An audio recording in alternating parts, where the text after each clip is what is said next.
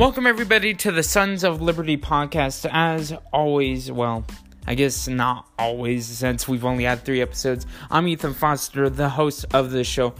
If you haven't already, go check out my other podcast, Common Sense Christianity, if you are interested in religious and atheistic debates. But on this show, we talk about politics, we talk about conservatism, and our personal opinions.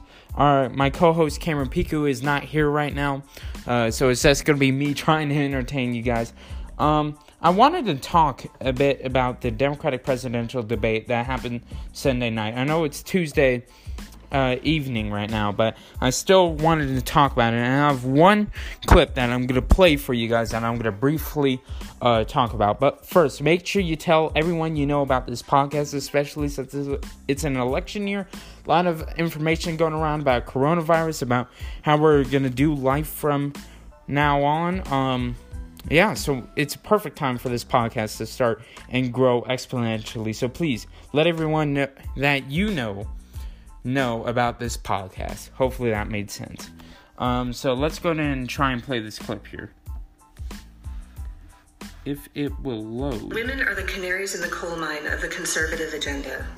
Our access to health care is at risk from the Federalist Society's remaking of the courts. Our lives are threatened by abusive partners' access to guns. Women are disproportionately affected by bail requirements, Social Security cuts, and cuts to public education. How will your cabinet ensure the best advice on issues that affect women's physical and financial health? Thank you.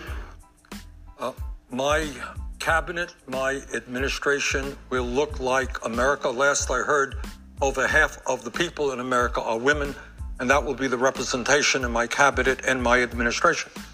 And in terms of policies, unlike Joe, I have consistently believed, and have a 100% lifetime voting record from groups like NARAL, that it is a woman's right to control her own body, not the government. I have believed that we have got to move aggressively to deal with domestic violence in this country. I have aggressively and I think effectively made the case that we cannot have women in America earning 80 cents on the dollar compared to men. And if you're a minority woman, it's 50 or 60 cents on the dollar. We need to have universal, affordable, high-quality child care so women who are single or married can go off to work and know that their kids are going to be well taken care of. So I think if you look at my agenda, which is on BernieSanders.com, what you will find, it is a very strong agenda in fighting for the rights of women who today are under incredible political assault by Trump and Republican governors all across this country. Vice President Biden. On to that? Please. Yes, thank you. I'm going to pause that right there. I'm going to respond to a couple of things that Bernie Sanders said. Notice how he didn't answer the question in any kind of way. And this is normal for Senator Sanders to do, because he doesn't have an actual solution. He takes problems that America faces and justifies it for another socialist program, another way to just throw our money away. He mentions universal child care. I think that anyone who can't afford child care should get it from the government. That's just a personal view of mine, but we have to be careful how we state these things. And then he talks about how his cabinet's going to represent the country. Okay, that doesn't solve anything. You can still have a mostly minority cabinet that represents the country and still have many issues. That doesn't help anything. That doesn't solve any of the issues that lady stated. Whether they're actual issues or not, we won't get into that this episode because it doesn't really matter. But Bernie, as for usual, that my ending point here is that he's just making excuses for more socialist programs that will bankrupt this country. Let's hear Joe's response. Number one, I agree with the question, the underlying premise of Amy's question. Number one, I committed that if I'm elected president and have an opportunity to appoint someone to the courts, I'll appoint the first black woman to the courts. It's required that they have representation now. It's long overdue. Secondly, if I'm elected president, my cabinet, my administration will look like the country. And I commit that I will, in fact, I'll pick a woman to be vice president. There are a number of women who are qualified to be president tomorrow. I would pick a woman to be my vice president. Number 3, I'm the guy that wrote the domestic violence law, and I'm the guy that put in the prohibitions that no one who abuses someone else should be able to own a gun. Period. They should not be able to own a gun.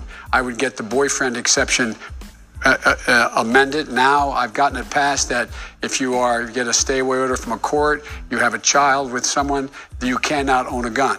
No one should be able to own a gun who has abused a woman, period. Mr. Vice President, if I could just follow up. Just to be clear, you just committed here tonight that your running mate, if you get the nomination, will be a woman? Yes. Okay, let me... Senator Sanders, will you right make that now, may I just respond and ask Joe a question? Right now, a woman's right to control her own body is under massive assault, unprecedented assault. Oh, no. It is. Joe, you have in the past, on more than one occasion, voted for the Hyde Amendment, which says that a woman, low-income woman, could not use Medicaid funding for an abortion. Is that still your view, or have you modified it? It is not my view. It's not my... Access to guns. Women are... Oops, I messed up the whole clip. Just want to address that, the Hyde Amendment, right? Why? Why would we use taxpayer dollars to support abortions? I mean, really? That's the best use of our money. The support. I don't know the statistics for how many low-income women have abortions, but I know the total abortions made in America is upwards of 800,000 to 1 million people per year. Babies, I should say. This is pure evil, honestly. You could check out more of my views on abortion on Common Sense Christianity, but we'll get into it on this podcast too. That's evil. And Joe Biden just blabs stuff just for the sake of saying it, for political gain. And you can't necessarily blame it for that. But both of these people didn't answer a single question. They didn't provide any solutions. They talked about who they're going to appoint just for the sake of political benefit. And that helps nothing in this country. And this is what you often see the left do. They talk about representation. They talk about how much they care about the minorities and about people of color. But they do nothing to help them. They just put, as in Joe Biden's words, he'll put a black woman on the Supreme Court. What does that do? I mean, just pick the person that's qualified. It doesn't matter whether they're white, black, or Latino. Like, why does it matter? In order to end racial discrimination, in order to end racism, we have to stop playing the race card. We have to stop talking about race and start accepting the fact that we are all a part of the human race. We're not black, we're not white, we're not Latino, we're not Asian. We are just humans, Homo sapien. And until we get that, racism will continue because of the perpetual excuses that the left commits. Thank you guys for listening to this episode of the Sons of Liberty podcast. Make sure you subscribe to it. Give us a 5-star review, whatever. Share it with your friends and family. Go check out my other podcast, Common Sense Christianity. And until next time, I'm Ethan Foster here with the Sons of Liberty podcast.